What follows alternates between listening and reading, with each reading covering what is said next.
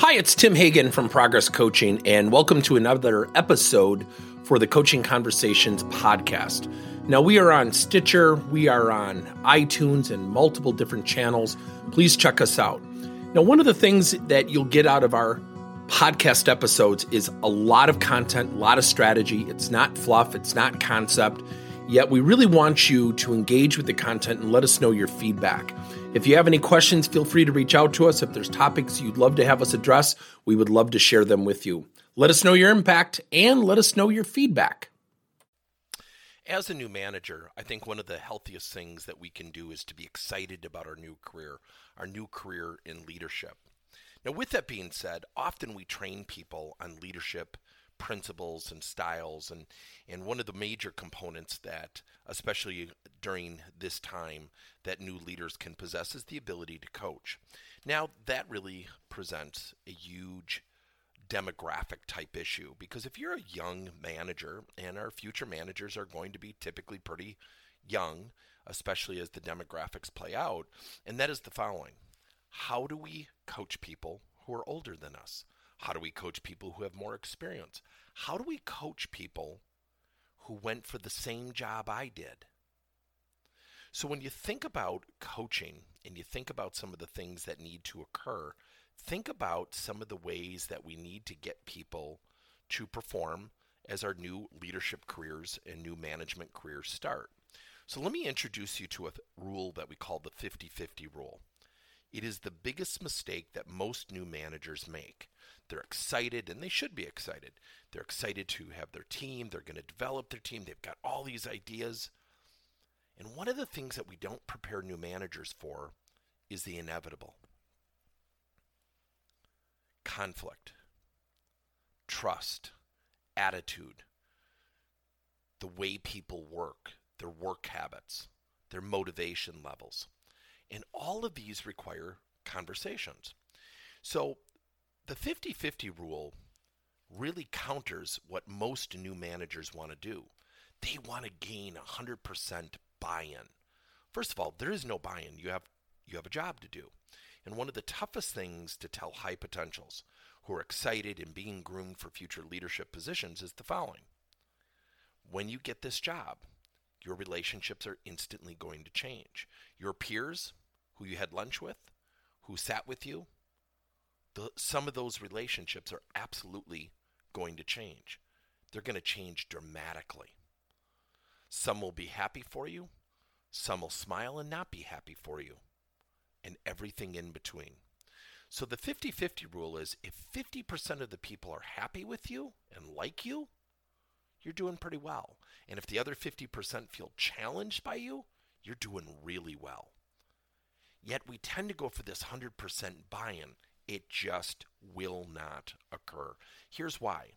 If you inherited a team and it was 100% smooth sailing, and there was no conflict, and everybody was happy in their current positions, nobody wanted to be promoted, nobody felt conflict with one another, I promise you that will be a very rare occurrence. So what do? We have to teach new managers how to have conversations where there's going to be discord or conflict. Let me give you an example.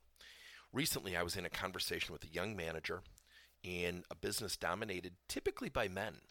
She was a young female before the age of 30, and she was now going to be managing people 20 to 30 years her senior. One of the people on the team actually went for the job, and she said to me, "What do I do? How do I win this guy over?" I said, "You don't.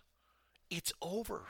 At no fault to him and no fault to you. But you're never going to have a solid relationship with him potentially. Quite frankly, it'll be rare if you do." So the conversation you have to have is about him. Now, the gentleman had literally told her he was upset he did not get the job. So we used something called removing the objection. She sat down with this gentleman and she said, "Look, both of us went for the job.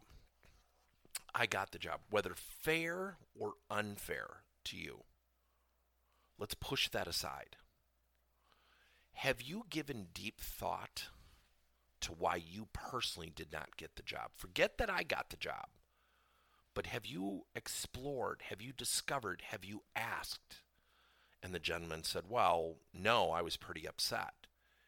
And she said, I'm wondering if they see that you're upset, and I'm wondering if that will help or hurt you for future opportunities, and what you and I could do together, what we could do together to mitigate that visibility.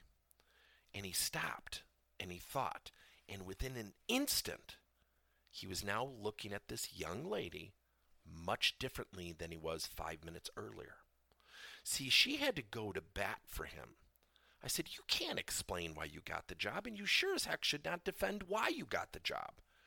You're an aggressive learner. You look in the mirror. You have a high degree of self-awareness. I said, you should be incredibly proud of yourself. But are you honestly going to look at him and say, hey, I really think I should back up so you can get it? And she started to laugh. I go, that's literally what he might be asking you to do. So during their conversation, he stopped. And she said, look, I get this is weird for both of us. We have been put into a precarious position with each other. I got the job you went for, and, quite frankly, vice versa could happen if you got the job. So I want to ask you a question, she said. And this is something we crafted together. She said, what could we do to support each other? In his first words, he went right back to his behavior. He said, I don't want to be in this current position. I want to go into management. Now, this was a gentleman in his early to mid-50s. So clearly, he was passed over for management positions for a reason. And I said to her, that part of the conversation may come up. So you have a tough conversation to have. And so she looked at him. She said, I'm going to ask you a question, and I think I'm about to royally offend you. I think I'm about to ruin your weekend. She said, I actually think what I'm about to do might actually ruin our relationship. And I want to ask you to do something. I'm going to ask the question. I want you to just not respond. I just want you to think about it. Then I crafted this out with her, and I said, now this is the critical part. And she literally looked at him and she said, I actually don't know the answer. I do not ask the question to be adversarial, to be aggressive, to put you on your heels. I am literally asking the question because I don't know. And he said, okay, what's the question? She said, why haven't you been put into management? And she said, immediately he tightened up. Immediately he sat back because he felt defensive. And she said, look, I get the question's a loaded question. Not only am I inquisitive, I'm hoping you're inquisitive. And he sat there and she said, let's get back together in a couple days and I just really want you to sit in that question and think about it. So 2 days go by and they got back together and he said, honestly, I don't know. And I said, one of the possibilities might be he may not know. Here's a response you could use. So she said, well, why don't we find out? Because if you don't find out, it may not happen, and I would hate that for you. She said, that's where I think you and I can work together. Because if they haven't told you why, sometimes that can kind of leave you wondering and can leave a bad taste in your mouth. And she said, honestly, I kind of sense that's what you're going through. He said, that's exactly what I'm going through. And I said, here's a question you can use. But you have to use it in the right context and in the right framework. She said, why haven't you asked? And he said, well, quite frankly, when I was passed over, I got angry. And she said, I'm wondering if that's what they see. She said, I'm wondering if that's what they only see. And I'm wondering if that is lending itself to you not getting the job. And he said, I've never thought of it that way. And she said, I think we could work together. She said, look, and this is something we call the coaching exchange. She said, look, what I need from you is support. There's no doubt you're an influential leader. She goes, I get that. So you can support me or not support me. There will be no middle ground between us. We both know that. She said, but I promise you, people are watching you. And people are going to watch how you support or don't support me. If you support me, I will become your biggest advocate to get you exactly what you want. That's the coaching exchange. Now, We didn't go for emotional buy-in.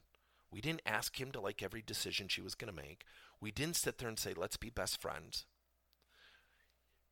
This young lady did an awesome job of having a conversation on his terms, using questions to fluently, and I really think thoughtfully and professionally, to get him to see himself.